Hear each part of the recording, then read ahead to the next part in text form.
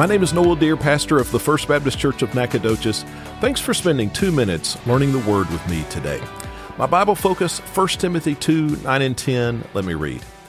Women are to dress themselves in modest clothing, with decency and good sense, not with elaborate hairstyles, gold, pearls, or expensive apparel, but with good works, as is proper for women who profess to worship God. Now, in the previous verse, we saw a command that should be especially important to godly men. In this verse, we see a command that should be especially important to godly women. Let's learn this command. Paul says here that a woman's beauty does not come from how she adorns the outside of her body. Now, there's nothing wrong with dressing nicely or wearing jewelry, but it is less than healthy and less than God-honoring for a woman to get her esteem from or see her value in her physical appearance.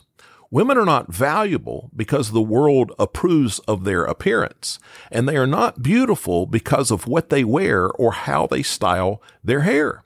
Women are valuable because they've been created in the image of God, and a woman is beautiful when she embraces that image and she serves the Lord and His kingdom.